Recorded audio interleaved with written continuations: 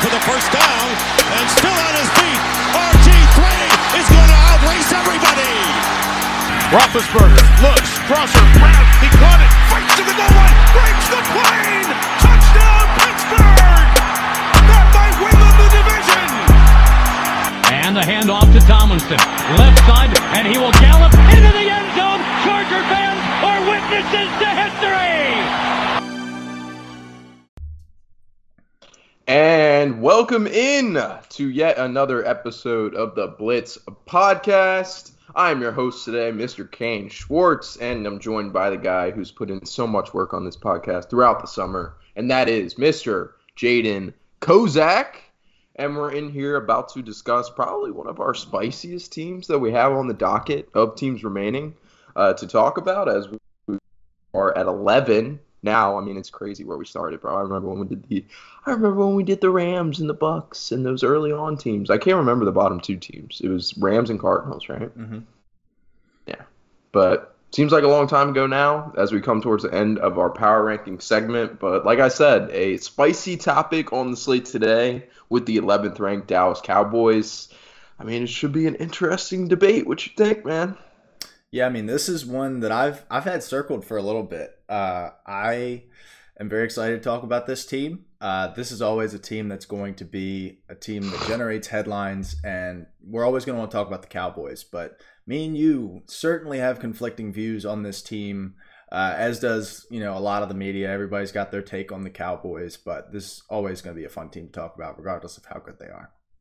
For sure. Like I mentioned to you before the episode, before we dive in, but like, it's really just a matter of preference with this team. Like a lot of things. It's like, if you think that this is going to happen, then fine. Like then you are justified, but you're also justified if you don't think certain things are going to happen. I know that sounds pretty generic, but you'll see what I'm saying as we get into the episode. But without further ado, let's dive in to these 11th ranked Dallas Cowboys headed into the 2023 season. And we start at the quarterback position, and probably one of the most interesting quarterbacks in football right now to talk about, and that is Dak Prescott, starting quarterback for the Dallas Cowboys. I mean, everybody knows kind of the story if we've been following football for the past 3 or 4 years or so. I mean, they weren't going to pay Dak. He'd been wanting an extension. He was playing really well, then he got injured, and then they realized how much they needed to pay him. They give him the contract, and so far, it hasn't looked like the greatest investment for Dallas, even though that there's been some rumors swirling that they might even extend him. That might just be because of the cap hit they're going to take on his contract this year, but we'll see how that rolls out. But Dak Prescott, so far, definitely not living up to the hype of that contract. I've got him personally ranked 17th among other QBs in the league. As a Blitz Pod consensus, we have him ranked at 13th, so I'm the lowest among all members of the Blitz Pod. I mean, he had a career-high 15 interceptions in just 12 games last year. I mean, the interception numbers are really what to highlight here. I mean, we've seen day after day training camp clips coming out of Dak Prescott throwing pick after pick after pick to Trayvon in practice and other members of the secondary, because, I mean, that's all really anybody can talk about when it comes to Dak is those interceptions. And you're stepping into a little bit of a different situation this year than you've had in a while. No more Ezekiel Elliott, the guy that you've had for all of your success in Dallas. Him and Zeke were, really good friends, too. So, no longer do you have Zeke there to help you out in the running game. No more Kellen Moore. And we saw the obvious improvement from Dak Prescott after Kellen Moore came into the system. And as far as PFF in 2022, I mean, we all know it wasn't a great year, and he was 22nd in passing grade, 21st in offensive grade. You could maybe contribute that to him maybe not fully being healthy, but according to the clips that we're seeing in training camp, it doesn't look like it's gotten much better. So I know you think that the hate's gone a little too far on Dak, though. Justify that stance. Yeah, look, we had a conversation when we first started the podcast in probably early 2021, late 2020, that you were on the opposite stance. You were a Dak defender. You were saying, he's a top 8, top 5, whatever the number was, quarterback in the NFL. It's like, look, this guy probably not there. He's somewhere in this 12-ish range. And now we've gone the opposite way, where you're now saying that he should be like closer to the middle of the pack at 16, 17. I'm like, look, he's probably still like around the 12-ish range. Like, that's what he is. Dak Prescott has been a guy for his entire career that needs the help around him. If you take away the CeeDee Lamb from this offense, if you take away the Tony Pollard from this offense, Dak Prescott's going to struggle. But the thing is, those guys are here, and we'll talk about the playmakers in a second, but it's a very good group. I mean, Dak Prescott is by no means a scrub. I know that if you looked at Twitter and only Twitter, and you only read the training camp stuff, and you only watched the training camp videos, you would think that. But that's not the case. I mean, like, people like to poke fun at it, but, like, one thing that quarterbacks do in training camp is they use it to see, like, can I get away with this throw? Can I stick that in there? And, yeah, they get picked because it's like, okay, well, now I know I can't do that. But the video comes out, and it's like, oh, well, Dak Prescott's doing this in training camp. Imagine how bad he's going to be in a real game. So I think we're going a little bit too far. I mean, and we talk a lot about how those clips are overblown. Like, I totally agree with that. Like, take them with a grain of salt. That's for sure. Like, but they're not nothing. Those clips have happened in practice. Since 2016, guys, he's ranked in the top 10 among quarterbacks 4 times in PFF grade. It's since 2016, so in 8 years, half of his time. Only 7 other guys have done that. Tom Brady, Aaron Rodgers, Matt Ryan, Russell Wilson, Patrick Mahomes, Drew Brees, Kirk Cousins. Not too many other guys on that list. Now, I understand that a lot of the best quarterbacks in the NFL came in around 2018, 2019, 2020. So that stat is a little weird, whereas he came in an era where there weren't a whole lot of good quarterbacks getting drafted into the NFL. But still, that's something. It's a stat that can be used. I mean, the Cowboys, every single season, I'm looking at his records. When he's playing, the worst record that they've had was 8-8 in 2019. They've had a winning record every year. 2020, he was 2-3. Then he gets hurt, so you can't really give him a fair judgment there. And that was the year where he had, I think he was on pace for something crazy like 6,700 passing yards throughout the first 5 weeks. So it kind of cut him some slack in that department for that season. But I think that the Dak hate's gone a little bit too far. I think 13 is, like, if you think that he's outside of the top 10, but I think when you're pushing him down in the bottom half, I think that's where you start to lose me. I mean, he did rank out, like, he ranked out as, like, around the 17 to 20 range, especially in PFF. I mean, he was less than 20 in both passing grade and offensive grade. So, like, he threw a career high 15 interceptions to just 12 games. You're mentioning his past seasons, and I know that he could do that. And you're right. When he was doing that, I was on board. But what happened last year that made him have these results? Like, he was injured, but he came back from that injury. He had plenty of time. It was also just a finger, and he had plenty of time to recover from that finger. So, like, what happened last year? And, I mean, I understand that this is a what have you done for me lately league. Like, we're going to look at last season and be like, okay, you weren't good last season. You're going to get dinged for that. But going into last season, Dak Prescott was probably in the top 10. This is him getting dinged. I mean, we have Russell Wilson at 18th here after he was one of the worst 4 or 5 quarterbacks in the NFL last year. And we're just giving him that benefit of the doubt because we've seen him play at a high level before. You know, there were maybe some circumstances there that aren't necessarily present in Dallas.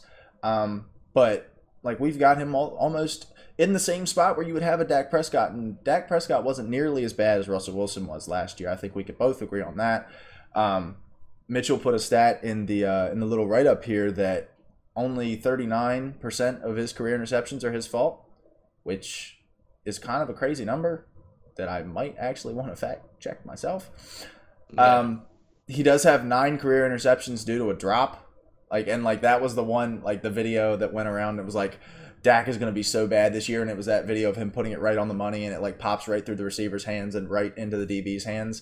But, like, that is kind of how the dialogue around Dak Prescott goes, it feels like a lot of times, is that, like, he's going to get slandered no matter what. He plays for the Cowboys. He is not, like, a super inspiring choice. He does turn the ball over. They haven't had the playoff success. So it's very easy to poke fun at Dak Prescott. I think he's, you know, right up there with Kirk Cousins as far as, like, and right up there with Baker Mayfield as well. Obviously, different levels of talent there as far as, like, easiest guys to make fun of in the NFL. And, like, the media and, you know, the Instagram pages will poke the fun at him the most just because that's kind of who he is, but I think it's going a little bit too far. I think he's got the potential to have a top 10 season this year. That's no question about that, and we can be in agreement there. But do I think it's going to happen? No. And that's kind of like what we were talking about before the podcast started. Like, if you think that Dak's going to be good, like, fine. Like, I could see a world in which it happens, but it's not outlandish. But I just don't think it's going to happen. So, see how it rocks out at the quarterback position for Dallas this year. But you always have Cooper Rush to fall on if things go really badly. I remember that was a conversation with that. I was sitting here in week 4 as people are telling me, well, do they even need to bring Dak Prescott back? Should they cut or trade Dak Prescott and roll with Cooper Rush? And I'm like sitting there like, are we serious? Is this happening? Yeah. Like, it's the backup quarterback fallacy that we talk about. Like, it's like nobody had any tape on him, and he balls out in his first like 1 or 2 games, and it's like, oh shit, we might have something. But yeah, Cooper Rush is not taking over Dak's job this year unless something crazy happens. But all right, but let's move on from the QB discussion for Dallas, and let's dive into this playmakers group, which among Blitzpod members might have more debates to go on. So I'm looking forward to diving into this. We've got them ranked 10th overall, and I'll lead this off by saying that I do think I have them a little low. But overall, I do stand by my stance where I have them ranked at 23rd among playmakers. It's pretty low, as I said, but that's why I want to lead off with that. As a consensus, we have them at 10th, which doesn't really make a whole lot of sense, but honestly, not too bad of a ranking. But let's dive into it. First, you got to start with the man who's basically become one of the best wide receivers in the game, and that is CeeDee Lamb. Been an absolute juggernaut ever since being drafted out of Oklahoma in the first round. He's been awesome. He's probably going to be a top 5 wide receiver dynasty-wise, at least. I mean, I'm thinking fantasy now, but I mean, CeeDee Lamb's been one of my favorite players. I have no qualms with Mr. CD. But let's go around the rest. You got Brandon Cooks. He's entering his age 30 season, so he's getting up there. His best seasons are certainly behind him. I think you could probably say the same about Michael Gallup now. And I know I used to be the Michael Gallup truther at one point in time, but he's coming off that ACL. He had the ACL injury, came off of it, didn't do too well last year coming off that injury. And, I mean, the reports are that he's going to be back to 100%, but, Michael Gallup at 100% is probably still wide receiver 3 on most teams at this point.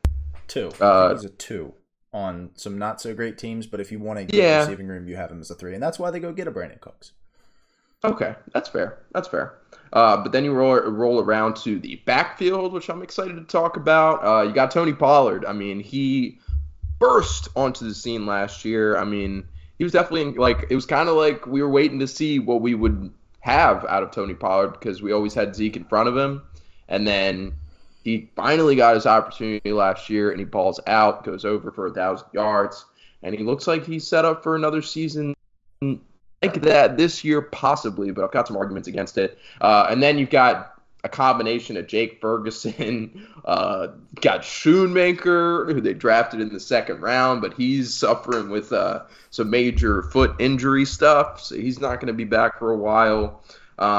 Jake Ferguson, and there's one other tight end that I know is trying to get into there. Isn't it Blake Jarwin, I want to say? I feel like it was at one point. Yeah. Peyton Hendershot. Peyton Hendershot. That's who it is. Bang. Yep. The great Peyton Hendershot. But they no longer have Dalton Schultz. They let him walk in free agency, headed to Houston. So this is somewhat of a new look Dallas offense, and I've got them ranked 23rd, and a reason, man. I really don't think that these weapons aren't going to carry Dak in this offense to greatness this year. I'll lead off with saying that CeeDee Lamb, like I said, always been a great fan. Always been a huge fan of CeeDee Lamb. I think he's a top-tier talent, top-tier wide receiver, whatever you want to say. But Pollard, he is just straight. He's a very talented football player, man. Don't get me wrong. He is not fit at all to be a bell cow running back in the National Football League, especially for this Dallas Cowboys team. I mean, he's always been marketed as kind of like this gadget sort of guy, and he's even coming out of college, that's how he was like profiled. But he got Zeke, man. Like, he was basically the bell cow back still, despite what Pollard did last year. Zeke had 231 carries in 2022. Tony Pollard had 193. Zeke had the 10th most carries among running backs, all running backs, in 2022. 10th most, despite playing pretty much like ass cheeks. He was still getting a significant amount of work on the ground. And you could switch it out with Pollard, and when you have that change of pace, Pollard's going to see success. You know, he's going to see efficiency numbers like he hadn't had in his entire career. But this is a team that grounds and pounds the ball like they did last year. Like they finished 6th in rushing attempts total. And out of those 6th most rushing attempts in the National Football League, Pollard had just a 35.6% snap share in the biggest workload of his career. Now, what would be good is if you had anything to supplement Tony Pollard with, something to change pace. So you're not just rocking with Tony Pollard as the bell cow back at 26 when he's never had that sort of workload. You know, I mean, if he's going to pick up all Zeke's carries, he's almost on pace for like 400 carries, which would be Derrick Henry level, which isn't going to happen. But there isn't any other options, man. Undrafted free agent Malik Davis is the number 2 on the depth chart right now for Dallas's running back room. Ronald Jones just got suspended. Deuce Vaughn is one of the smallest people, period, that I've ever seen in my entire life. And the only reason he probably got drafted in general was because the member of the coaching staff is the father of Deuce Vaughn. Not cool. He's getting obliterated on Twitter, and I know, take the grain of salt, Twitter clips, all that good stuff, but he's been getting pounded in the blocking game, and that's so obvious. Everybody could have told you that. But the point is, there's no guy that will be able to carry the type of workload that they wanted to give Zeke last year and Pollard combined. You won't be able to just transition that all over to Tony Pollard. I don't know who's like, and Rojo's not going to pick up all that slack. It's not going to happen. So this equation doesn't add up for a good season from Tony Pollard this year overall. But I want to hear your take on Tony Pollard now. That was a little bit of a rant. I'm sorry. It was. And look, you brought your lunch pail to this debate, and I'm glad you did. I did, because I knew I was going to get burned, because my rankings are a little outrageous. But I wanted to come locked and loaded today. All right, so of running backs that got at least 175 carries per PFF, Tony Pollard ranks 3rd in offense. He ranks 4th in rushing grade. Very Not doubting numbers. the talent. Not doubting the talent. Okay. Also, among these guys, he ranks 3rd in receiving grade behind, or 4th in receiving grade among the guys in the top 15 behind Christian McCaffrey, Austin Eckler, Joe Mixon. I agree with all of this. Like, none of this is shocking me. None of this is, like, I do agree he's a very good running back, but he can't carry the load. He's not a 3-down running back. Zeke Elliott missed 2 games last year. He missed week 8 and week 10. Week 9 was the bye week, so he missed week 8 and week 10. In week 8, Tony Pollard, 14 carries, 131 yards, 3 touchdowns. In week 10, 22 carries, 115 yards, and a touchdown. He also has 3 catches in that game for 13 yards as well. Tony Pollard also, on a yards per carry basis, 2nd in the NFL behind Aaron Jones. Again, ridiculous efficiency. Like, I'm totally with that. But he's not going to be able to maintain that when he's getting 400 carries this year.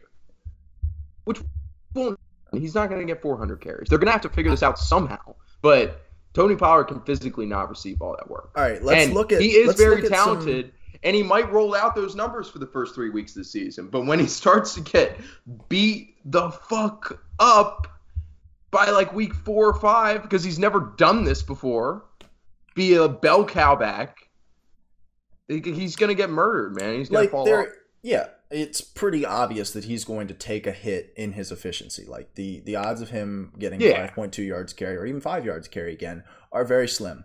But most carries in the league last year was Derrick Henry at 349. After that was Josh Jacobs. After that was Nick Chubb at 302. And then you get into guys that are kind of, you get in a clump after a little bit where like Tony Pollard's at 193 at 23, but then at 15 is Aaron Jones with 214. this is a good offensive line, which we're going to talk about in a second. I definitely think that there's a world where Rico Dowdle or Malik Davis or one of those guys comes in and can give you 20 to 30% of snaps in the game and be fine. Like, they're not going to be Tony Pollard, but they're going to be fine. Like, we had Tony Pollard as an efficiency monster. He didn't get the carries that a lot of these other guys got. He was RB8 in fantasy. Like, I know that this is real life football. But I'm not arguing with that at all. He's a producer, but like if you give him the kind of sample size that he's going to get this year, like I don't think he does it again. All the arrows point the other way. He's not going to be as efficient, but there's a world where he gets the same amount of yards, the same amount of touchdowns, because he's going to get more volume. It's just going to be less efficient. So as opposed to him getting 5.2 yards per carry on 175 carries, or 193 carries, he could get 4.7 yards per carry on 250 carries, which would be a lot. Like, that would be, of last year, that would be 9th. Like, that'd be a lot. I mean, there aren't any big names here. There's also a world where Ezekiel Elliott comes back. Like, that is something that's been floated around. I know he's been talked about with New England, but there's a world where Ezekiel Elliott is back here in maybe a little bit of a lesser role, kind of just a goal line guy. If he does come back, which, like, I don't think it's going to happen, but, like, if he does come back, then all this is mute. Like, it doesn't. Which one is it? Which one is sense. it? Is he good without? Do you want him to have Zeke Elliott, or do you not want him to have Zeke Elliott? You're saying that he's going to regress Zeke either Elliott. way. Okay, so then you said all of this is... So if Zeke Elliott comes back, you feel better about Tony Pollard and about this playmakers group as a whole. Okay, where would you have them? Would you have them higher than 23rd? Would they crack the top 20 now? Yes, yes, they would. For sure, yes. But then, like, it's just... I really didn't know how much this Cowboys team ran until I looked. And it's like, they're not going to be able to replicate that. And they've got a brand new system this year. So it's like, Tony Pollard's not going to see the same type of stuff that he saw with Kellen Moore. I'm a little bearish on Pollard as well. He is 26 years old, especially for fantasy purposes. Like, very rarely do you see a case where, oh, now the guy's got the starting job. Let's load up the hype train at 26 or 27 years old. So, like, he doesn't have the miles that a usual 27-year-old would have. He's like a proven Alexander Madison. He's like what you not the same type of player, Alexander Madison is. Like, this is situation. Like, from now on, when a guy gets trapped behind a good running back like this, it will be like, well, what if this is a Tony Pollard situation? Like, this is what you hope it could. This is everything that they could have hoped it would be. But we've spent roughly 10 minutes on Tony Pollard. Yeah. The rest of the wide receiver room, I think CeeDee Lamb is 100% a bona fide superstar. I don't think Brandon Cooks is going to come. I think that he maybe even takes a step back, but, he's taking a step up in quarterback play. It was 29th PFF grade. He put up I believe he put up something in the range of, oh no, he missed time, didn't he? Because he quit on the team. Put up like 600 yards, something like that. But in plenty of targets. 10 games, something like that.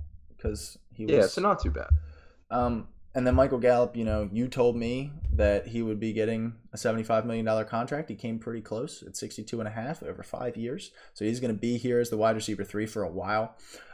Tight end, look, I understand that they're losing Dalton Schultz, and that's a guy that produced for them. Huge thing. And that's another huge thing for you. But what was Dalton Schultz before he got to Dallas and he played in this high-powered offense with Dak, who likes to target tight ends? Like, could Jake Ferguson or Luke Schoonmaker, once he gets healthy, or Peyton Hendershot, could they not do that? I mean, Blake Jarwin was doing what Dalton Schultz was doing, just at a less, Dalton Schultz just won the job. Yeah, because Dalton Schultz is a better tight end. Like, I think if Jake Dalton Ferguson Schultz is was a anything close player to Dalton Schultz, then Jake Ferguson would have been starting over Dalton Schultz, or at least splitting reps. But Dalton Schultz was getting every single tight end snap.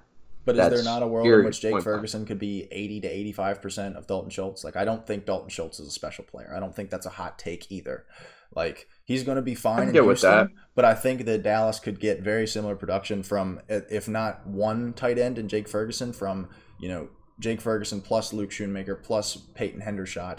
They just kind of split the reps enough to the point where they build up to almost one Dalton Schultz. I think it's a loss, but I don't think it's a loss as big as people are making it out to be. Because, Dalton Schultz had like 10 plus touchdowns and 1,000 yards. Like, if you give Jake Ferguson really the same amount of targets, could he not do the same thing? No, he couldn't. Straight I up, don't he think could. Dalton Schultz is like Because he would have done it. He would have been splitting reps. He just didn't have the opportunity. He didn't have the opportunity. Because Dalton Schultz was a better football player. And if he could do what Dalton Schultz was going to do, then he would have done it. But he couldn't because he can't. Straight up. Like, I don't think that this is the big impact that everyone is making it out to be. Like, it's not like, a team, like it's, Jesus Christ. It's not like if the Saints, let's pull this out again. It's not like when the Saints lost Jimmy Graham in like 2012 or 2013. Like, Jimmy Graham is a special player. Jimmy Graham is hard to replace. I think Dalton Schultz could easily be replaced. Like, if given opportunity, somebody could give you 80% of what Dalton Schultz gives you. You can't do that with a Jimmy Graham or somebody like that. That's fair. Last thing I'll say before we move on. 25.8 tight end target share was fifth most in the league after Dak's return last year. So, I mean, that's not surprising to you. Like, they throw a shit ton to the tight end. And what you're saying is that they can replicate that success with the guys they have on the roster? I don't believe it. So, well, and they didn't have a wide receiver 3. They used Dalton Schultz as a wide receiver 3. Now they have that. So, you could replace Dalton Schultz with They Jake had Ferguson, that. Luke Michael Shoemaker. Gallup, even though not healthy, he was the 2 there though. last year. He was the 2. Okay. They didn't have a 3. They were trying out Jalen Tolbert. That was like one of the big problems early in the year. Was Noah like Brown trying was to figure probably out Noah too, Brown honestly. as well. They were trying to figure out that wide receiver 3 spot after they let Jesus Christ, I can picture his face. He went to the Dolphins. What is his name? Oh my God, what is his Cedric name? Wilson. Yes. After they let him go, they couldn't figure out the wide receiver 3 Football spot. So knowledge guy. Let's go. They used Dalton Schultz like that, and like you could get that from Jake Ferguson, Luke Shoemaker, and maybe even Michael Gallup as well to eat into those targets. So I definitely think this playmaker group is going to be fine, and I would not be surprised if they rank higher than 10 if everything is still intact this time next year. Okay. Agree to disagree.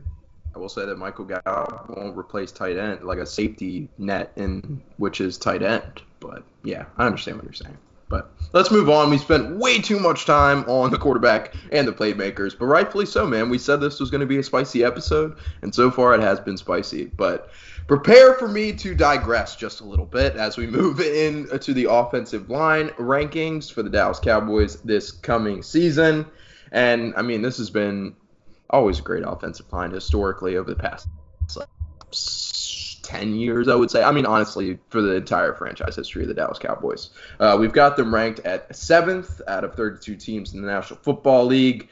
They still got one of the best tackles, probably maybe has a Hall of Fame case in Tyron Smith at the tackle position. Another guy who has a Hall of Fame case on this roster, Zach Martin at the guard position, but we don't really know if he's going to stick around with this Dallas team. He wants a new contract. He's holding out, and Jerry Jones is playing a very rough version of hardball right now with Zach Martin, and just expects him not to be there. We'll see how that shakes out, because you really do need Zach Martin on this line. And then as you go, I mean, this is a really – Pollard has one thing going for him, and it's a really good offensive line, and so does Dak. So what are you thinking this year? This is another reason why I'm higher on the playmaker group and the quarterback group, is because it's going to be protected on a week-to-week basis. This is our 7th ranked offensive line. It's the 3rd best one we revealed so far.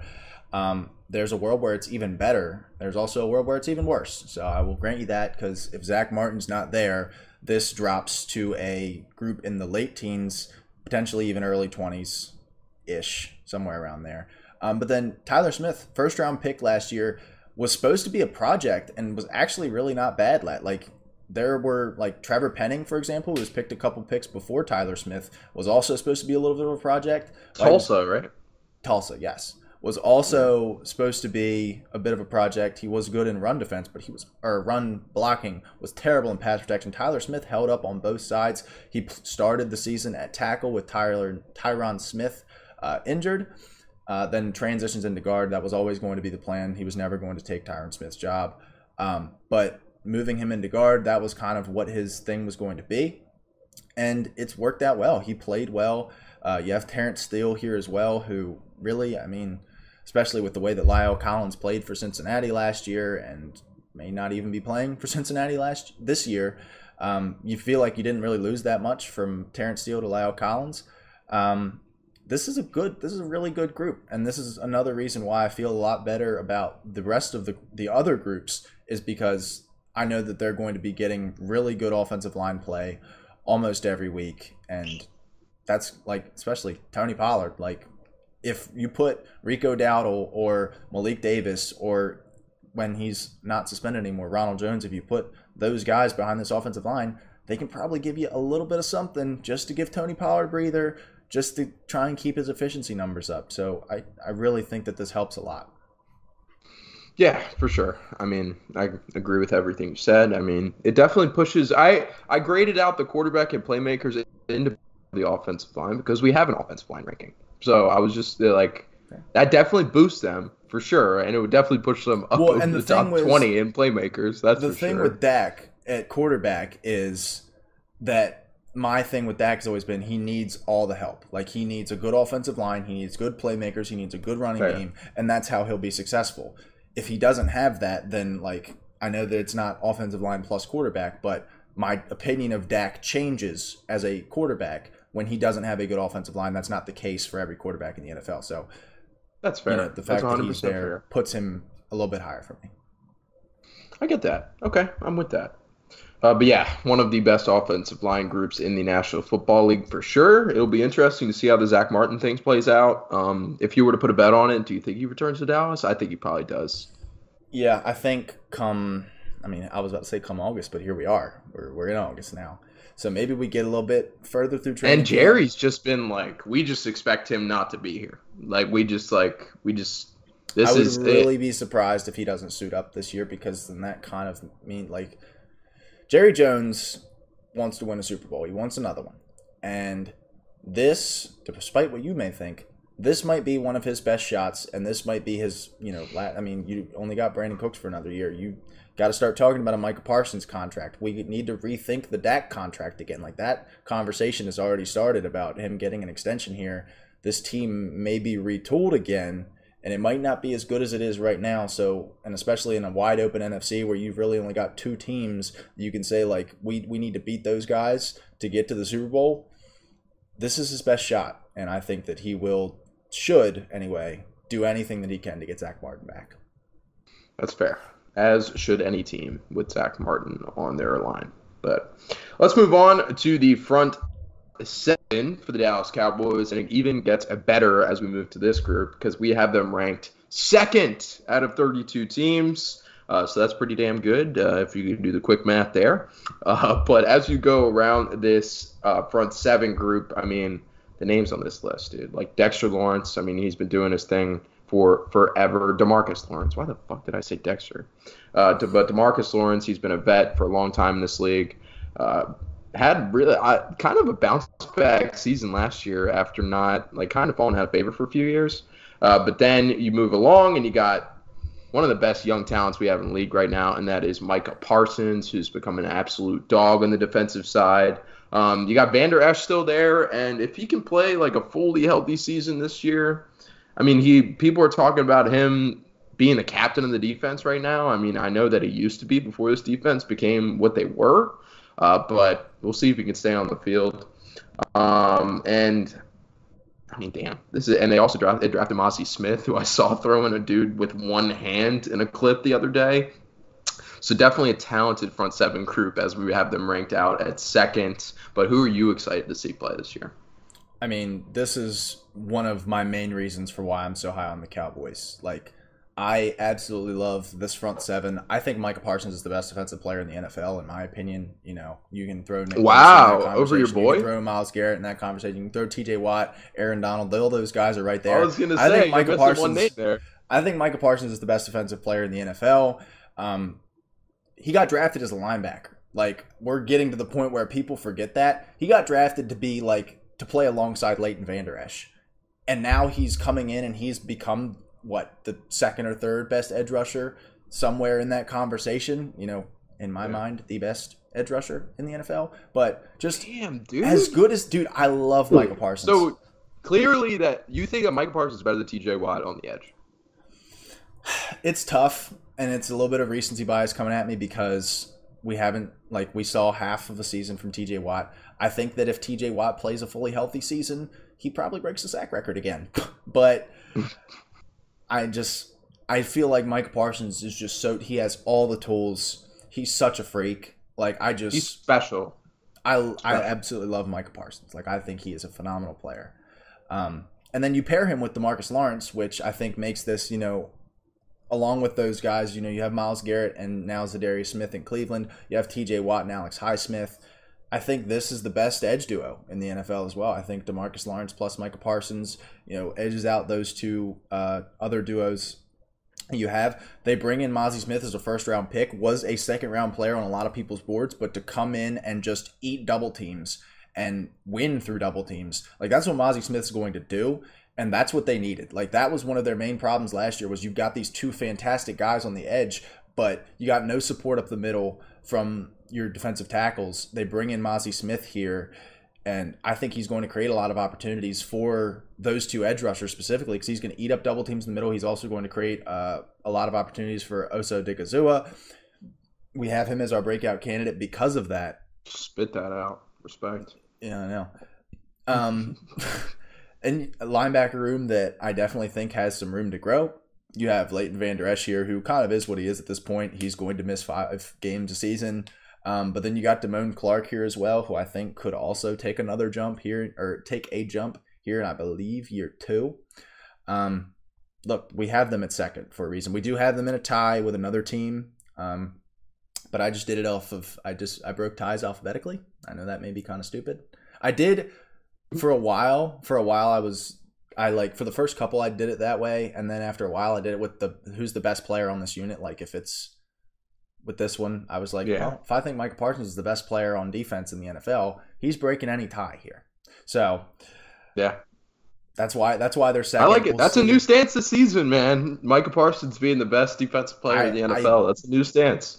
I think that he is that guy that can he transformed this defense. We remember that year with Dak Prescott where he was had to throw for 500 yards a game to keep them in it. They drafted him, and it helps that Trayvon Diggs became something as a second-round pick, and now they're bringing in a Stephon Gilmore, and DeMarcus Lawrence is back and healthy, but Micah Parsons flipped this defense around, like, just full stop. And if they ever wanted to, for whatever reason, and I don't think they should ever do this. I remember early in the season last year they tried to do this, and it was absolutely killing their defense. Was they can drop him back as an off-ball linebacker, and he can be one of the 2 or 3 best off-ball linebackers in the NFL. Like, that's just insane. He's a creative player. Like, I think that when it's all said and done, we're going to be talking about Micah Parsons as one of the best players on the defensive side of the ball ever. Wow. I was going to have, like, as far as, like, physically gifted prospects go, like, Lawrence Taylor vibes-ish, kind of. I mean, that name has been thrown out a lot when it comes to Micah Parsons, and Lawrence Taylor is Lawrence Taylor. It's LT. Like, let's not get too crazy. The guy won an MVP. Lawrence Taylor won an MVP. Dude, that's insane. But that's the kind of conversation. Again, but still, that's the kind of conversation we're having when it comes to Micah Parsons. So keep an eye out. I mean, we've got them ranked second for a reason on our front 7, and it'll be a fun year. I mean, I can't argue with the front 7 and the strength of this defense. Also, you got Dan Quinn running the whole rigmarole on defense, and you got to love that too. But let's move on from this highly ranked front 7, and let's dive into this secondary, which my Blitz Pop members have them ranked higher than I do. I've got them ranked at 16th. They come in at 9th, so not crazy discrepancy, not as crazy as like the quarterback was. But definitely some stuff to watch this year in Dallas on the secondary. They brought in Stephon Gilmore as their cornerback 2 to go behind Trayvon Diggs, who has emerged as at least one of the most popular, one of the most tantalizing corners in the National Football League. Big turnover dependent sort of guy. And then you got a great pair of safeties in Malik Hooker. You got Wilson there too. They'll probably run a lot of stuff with Kirsch. I mean, we're talking about it a little bit before the episode. They'll probably run some 3 safety stuff this year. And Dan Quinn, I mean, the dude's just a creative defensive mind. Yeah, I mean, I'm a fan of the secondary, like more than some of the other groups, but I mean, more than I was trying to argue before on the offensive side of the ball. But there's definitely some reason to be concerned. What are you optimistic about in the secondary? I mean, so this last year was a middling group. Coverage grade, they rank out at, I believe, 16th, 15th. 15th, yeah. They add Stephon Gilmore, who's bounced around a little bit the last few years, was in Indy last year, spent some time in Carolina the year before, and then was in New England, obviously, before that. But was still a very productive player last year. Among corners, he was 8th in defensive grade. Among all DBs, he was 14th. He's headed into age 32 season. Like, not too many corners are you going to expect to be productive at that age. But as sort of, if he can just hold down one side of the field and let Trayvon Diggs, well, now we've got to throw at Trayvon Diggs, who's going to play the game like a receiver and create a lot of turnovers. I think this team definitely could be one of the leading teams in turnovers, especially with the pressure that this defense puts on. And that was a point that I made to you before we started, is I know that these things are separate. Like, their secondary is different from their front seven. But the fact that they have a Micah Parsons, a DeMarcus Lawrence screaming off the edge every single play is going to make their job a lot easier. They're going to be a lot more of a productive secondary because of that. And the same time that you were having the Diggs or the Dak conversation, you were also arguing for Diggs, and I was like, look, man, he's really not that crazy of a player. He took a bit of a regression in year 2, and then he's come back and he's just kind of become an average to above average corner, which if you have 2 of those guys, not a lot of teams do. You also got a pair of solid safeties here in Donovan Wilson and Malik Hooker. I'm not expecting anything crazy from them, but I think you're going to get stability there. I think that Gilmore maybe has 1 year left of good play. If he did it last year in Indy where the cornerback room around him was rough. I mean, you look at that cornerback room now in Indy without him, especially after the Isaiah Rodgers suspension, it's really, really, really bad. So, again, everybody helps each other out on this team, and we're talking about another top 10 group here in Dallas. I disagree that we're talking about a top 10 group here, but I can definitely see the argument. I mean, Stephon Gilmore is one of the best corners that I've seen ever play in his prime, but he's not in his prime, and you mentioned that. I mean, he's 32 years old. He did grade out really well among corners last year, but there were a fair share of mossings that happened last year against Gilly too that would have not happened previously in his career, so he's definitely on his sunset. And Trayvon Diggs, we want to hype him up so much. And honestly, there is a decent amount of hate on Trayvon because of his streakiness and his interception flukiness or whatever you want to call it.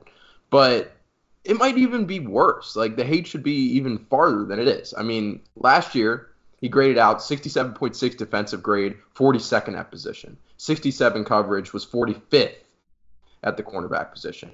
And this is a guy, it's you look at those stats, and that's not even surprising when we talk about Trayvon Diggs because of the interception numbers. In 17 full games last year, he had 3 interceptions. So are we calling this the interception-dependent guy? You can if he has only 3 picks in a season. That's not terrible. It's tied for 9th among corners. But, 3 picks in comparison to 11 the year before, and that could justify all of his bad grades. 3 picks last year does not justify those terrible coverage and defensive grades. So he's not even calling him a top 20 cornerback in the league right now is questionable. I agree. And I think that he's very similar to a guy that we talked about last episode in Tariq Woolen, where if you have a good corner on the other side of him that is much more of a coverage dependent player, then he can kind of play a little bit more risky. He can, he's guarding the wide receiver too, that they're going to be he becomes the first read now, and he's going to see a lot of balls thrown his way, and just the nature of how he plays and the nature of the position, he's going to force variance to go in his direction. He's either going to allow a touchdown or he's going to turn the ball over. And, but he's not turning the ball over. Just because he's not. Say that, but he's not. Didn't turn the ball over last year. That's the argument the year before, 100%. But now it's he just kind of sucked last year. We know how corner bounces from here to here to here to here all the time. They're here right now. He's at 3. like, I would not be surprised if he puts together like an 8 or 9 pick season, especially with the defense getting better around him. This offense potentially even getting better as well. Teams are going to have to pass more. He could be a lot more risky throws thrown his way. I just think that there's not too many cornerback. Right. It's not too many cornerback duos better than this pair here. If you think that 9 is a little high, I would hear you out.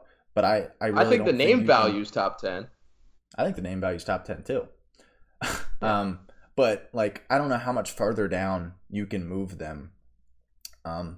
Just because of how productive they're probably going to be in the counting stats.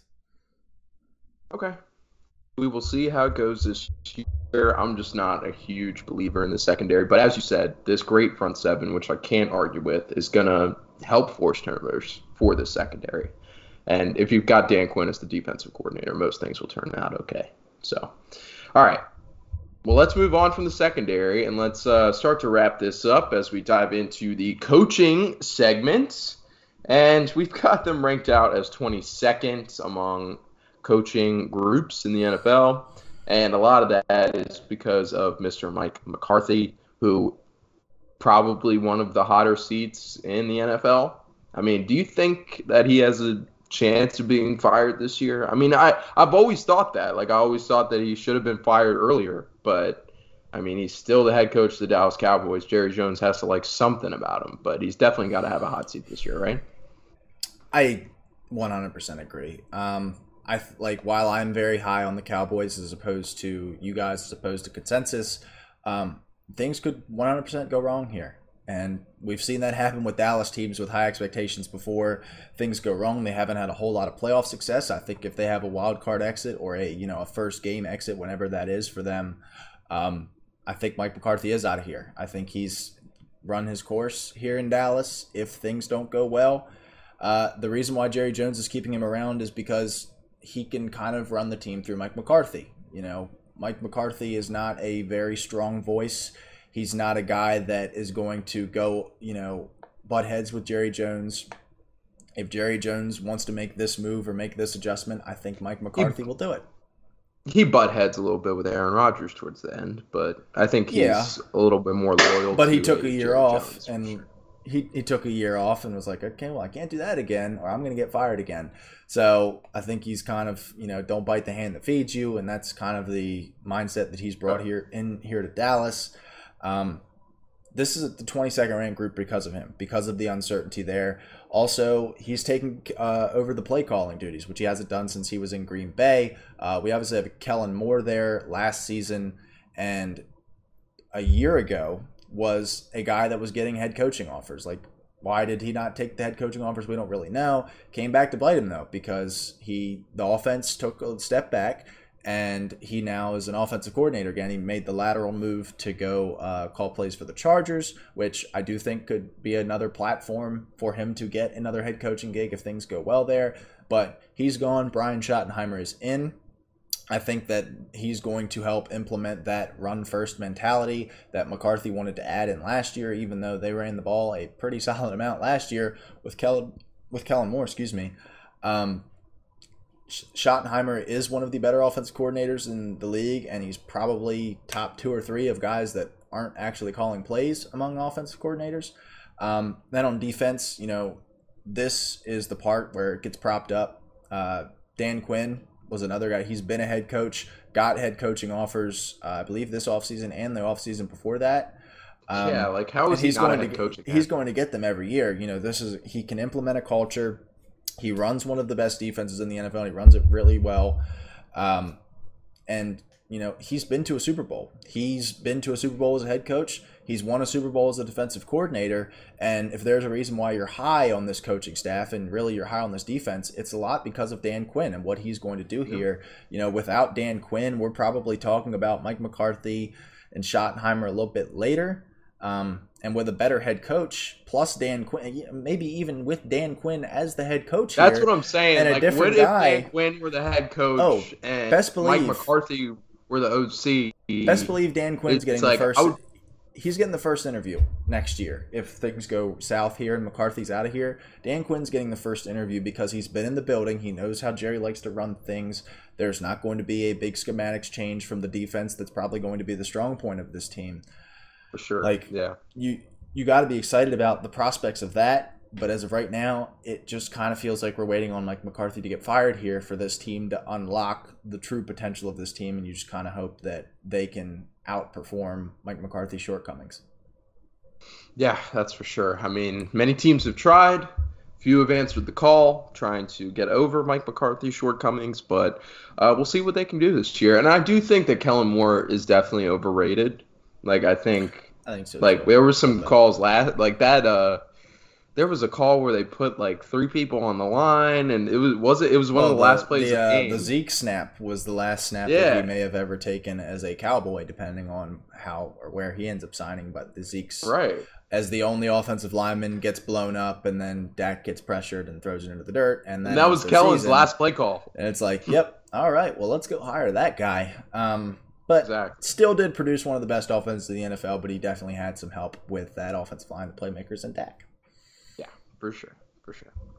All right, let's really start to wrap it up here as we move on from the coaching and dive into this schedule, and then we'll rankings after that. But schedule, the over-under, we have sets at 9.5 over in Vegas. Strength of schedule sits at 3rd, and my God, this is a colorful schedule, my friend.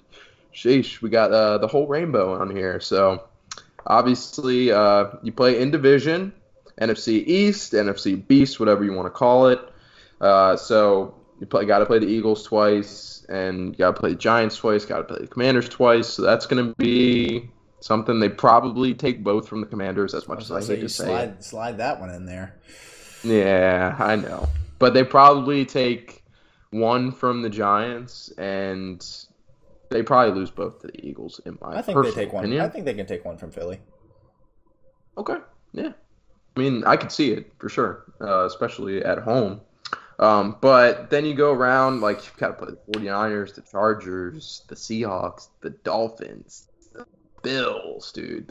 Like, this end of stretch, you've got to play, in between the Commanders weeks. So you got week 12, you play the Commies. Then you got the Seahawks, the Eagles, the Bills, the Dolphins, the Lions, and then the Commanders to wrap it up in week 18. Like, that's potentially 5 losses in a row as you're going into playoff time. This is a scary schedule, man. I can't see a world where that's 5 losses in a row. It could happen, for sure. But they do get 3 of those 5 at home. So I think they're going to be favored in the 3 home games. Philly is probably like a -1.5 situation. But yeah, this is a beast. I mean, you have the NFC East, you have Philly twice, you have the Giants twice, you also have the NFC West where you have to play San Francisco and Seattle, and then you have the AFC East, which we've talked about as the best division in football right now, maybe one of the best divisions in the history of the NFL. You got to play Buffalo, you got to play Miami, you got to play the Jets, and then you get the Chargers as like that. Bill Belichick. And you get the Chargers as that 17th game. This is rough. I mean, it's definitely not going to be. If there are struggles, they're going to be exposed with this schedule. And if there's a drawback for how well or how good you feel about the Cowboys or how bad you feel about the Cowboys, this is it. This is where you'd have problems here. I'm going to go over because I believe in this team. But I would not. Oh, dang. Yeah, I know you're going under here. Dude, this is a team that won 12 games last year. And that I think got better. You added a Stephon Gilmore. You added a Brandon Cooks. They lost Zeke Elliott, who might come back. They lost Kellen Moore, who you thought was overrated.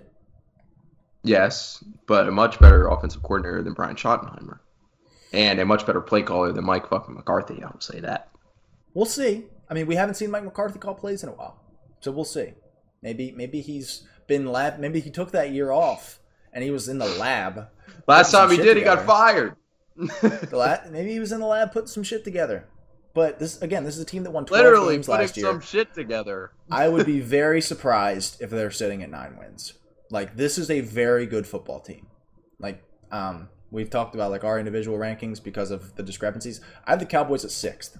So to see them here at 11th, That's why I said at the beginning of the episode, I said I am very excited for this one because we have some varying opinions on how good this Cowboys team is. I have them at 6th. You have them at 16th, which is asinine. You have them behind the Vikings, behind the You have them behind the Giants. Yep. Brian Daboll, baby. Just the coaching staff. I feel better about Daniel Jones than I do Dak Prescott this year. No, you don't. Yep. I feel a lot better about Saquon than I do Tony Pollard. You have Daniel Jones at 23rd, and you have I have Daniel Jones at 23rd. You have Daniel Jones at 24th, and you have Dak Prescott at 17th. So even if you're like, things have changed, but Dak they don't change that many spots. 8 picks on Twitter, man.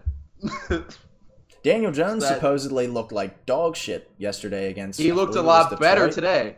I don't know if you saw those reports. Oh, I bet. Okay. But this is not a Daniel Jones conversation. This is a Dallas Cowboys conversation. Anyway, other teams you've got in front: Vikings, Giants, Jets, Jags, Seahawks, Lions. 5 of those teams we've already talked about. Oh boy. Yeah, I've got them at 6 just for the other guys. Mitchell has them at 9th, and Tyler has them at 10th. So you're definitely on your own here, as am I to a certain degree, because I've got them a little bit higher than those 2 guys. 6 spots. I could have them at 20. 6 spots in overall rankings, if it was like the offensive line rankings or the playmakers or something like that, where if you like one guy a little bit more than another guy, you could have them 4 or 5 spots. Dude, having a team 6 spots away from where we all have those them, teams you mentioned, though, I feel perfectly fine having over the Cowboys. The Vikings, perfectly fine. I mean, if the Vikings win their division, then feels pretty good, and I think that's the Cowboys totally over under would be at 11.5 if they were in the NFC North, and I'd take the under again, and you would lose a lot of money. But yeah, I'm taking the over here. I spoke my piece, man. We both spoke our piece. This has been a relatively civil podcast, so we'll keep it that way as we head into the finale. It's really just a matter of opinion on this. I think that it could go either way with a lot of these outcomes and a lot of these guys. I think it really could go. It's a 50-50 for me, and it's I hate the Cowboys, so I might as well just go south on all of them. So, all right. I know. I am the Chris Russo. I am the Stephen A. Smith. I am the Skip Bayless. I am that guy. I feel like at Undisputed, there is no voice of reason. It's just Shannon Sharp and Skip Bayless yelling at each other all the time. That's why I never really I don't really watch any of them, but Undisputed is for entertainment value. I just can't watch First Take because it's. We'll talk about all those shows another day, but yeah. Yeah, this is why you want to watch the Blitz pod. Don't watch First Take. Don't watch Undisputed with new guest Richard Sherman. I think that's going to be fun because if we remember about 10 years ago, Richard Sherman came on the show and lit Skip Bayless up. So first day is going to be whenever you say my name, lead with All Pro, and it was something All Pro and Stanford graduate. I was like, damn, let's go. Respect. Yeah. But yeah. You come here to get better content than you do on those programs. But let's move on and really start to wrap this up as we dive into the rankings segment for Dallas. And we've got them ranking at 11 overall. On the offensive side, we've got them ranked at 15th. On the defensive side, we've got them ranked at 3rd. And their championship window, this is the first one that's open. And we had 1 to 2 years left. We had cracked open for Seattle because, Mitchell put it as open. I don't know if I'm there yet with Seattle, and championship window is my job to fill that in. I just don't know if I'm there yet. I feel better about the quarterback play being more sustainable heading into next year in Dallas. I feel a lot better about the defense. If the offense is bad, and I think that 15 for this offense is kind of the floor, and if that happens and their defense is 3rd, they're still a 10-win team. If Seattle's offense falters a little bit, they're going to win 7 games because the defense cannot. We love their secondary, but that front 7 could be a big problem for them. And I feel a lot better about Dallas, and as you can do some math here, we've only got 2 teams left in the NFC, so being the third best team in a conference, I think your championship window is definitely open. Yeah, that's for sure. And I mean, this, despite the mean things that I've said about Dallas in this podcast, like they've got the core together that they should have together for a long time. Like CD's going to be a Dallas Cowboy for life. I mean, if it works out correctly. So is Trayvon. About 3 years in, but yeah, could happen. If it works, if things work out, like this is a core that you want to keep together. Like you got CeeDee Lamb, you got Trayvon Diggs, you got Micah Parsons. Vander Esch is not part of that core anymore. But whether or not Dak is a part of this core, we shall see. But you have a lot of the guys that you want to keep on this roster for a while. And, I mean, you also have all the complementary pieces right now. So, like, if they do not live up to expectations this year and their championship window does close, I feel like it's the Dallas Cowboys. It's Jerry Jones. They could easily open up that championship window right up again with the right quarterback. And the thing is, if this team falters this year, we talked about it with McCarthy. If this team falters, McCarthy's gone. And I think there's a pretty solid chance. I think Dak gets one more chance because you want to see Dak without McCarthy. See if he has it better without the head coach, with another play caller in here. Like, I think that there is a pretty solid chance that if the Dallas Cowboys job opens up, somebody who is in high standing, whether it be an Eric Bieniemy, whether it be a Dan Quinn here, they make an upgrade in the coaching department if Mike McCarthy is gone, which means that if they hire Eric Bieniemy, good God, I'm going to be laughing. Whoever. Awesome. It was just like the first offensive coordinator name that came to my mind. Maybe there's a guy that we don't even know about yet that emerges as like the top offensive coordinator candidate or the top head coaching candidate into next year. But there is a pretty solid chance that if they let go of Mike McCarthy, they make an upgrade at the head coaching spot. And then we feel a lot better about them heading into next year with most of the same pieces, and this championship window is still open. So I am extremely bullish on the Cowboys. Like I said, I think 15th for their offense is the floor. Like there's too much talent on this group. I've got them ranked to be around 15, 16. Like I've got them ranked out. How did they come into 5th? So I've got them at 12th. You've got them at 15th. Mitchell's got them at 15th. Tyler's got them at 17th. We got to call him in for a guest appearance so I can light him up too. I don't like that. So, okay. Bronco. All right. Okay, I thought I was on. All right, look. Thought I was on an island out here. That's why I came loaded today. I love my Steelers. I absolutely love my Steelers. I will be speechless if the Steelers offense outperforms the Cowboys offense, which Tyler has them doing. I would be absolutely speechless. I think that there's a solid chance. Believe in your boy Kenny Pickett, man. Come on. Deontay Johnson, Dak George is a tier in Pickens, front of Kenny Pickett. Their playmakers are a tier above ours, and their offensive line is a tier above ours. Yes, and our offensive play caller is entirely worse than theirs. No, the playmakers is a tier above. You're tripping balls, man. Give your team some respect. Dude, I love my guys. I love my guys. I think Tony Pollard is probably, at worst, just as good as Najee. Probably better, as much as it pains me to say. CeeDee Lamb is like 3 At tiers. least we know that Najee can take a ton of carries and tolerate it. Yeah, maybe be completely inefficient, but... And he's not a tiny man. No, he's not. Pollard's a tiny guy.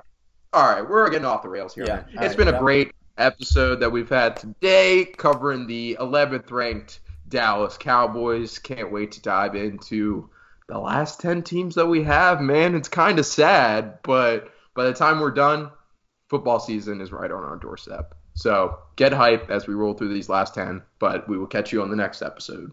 Peace!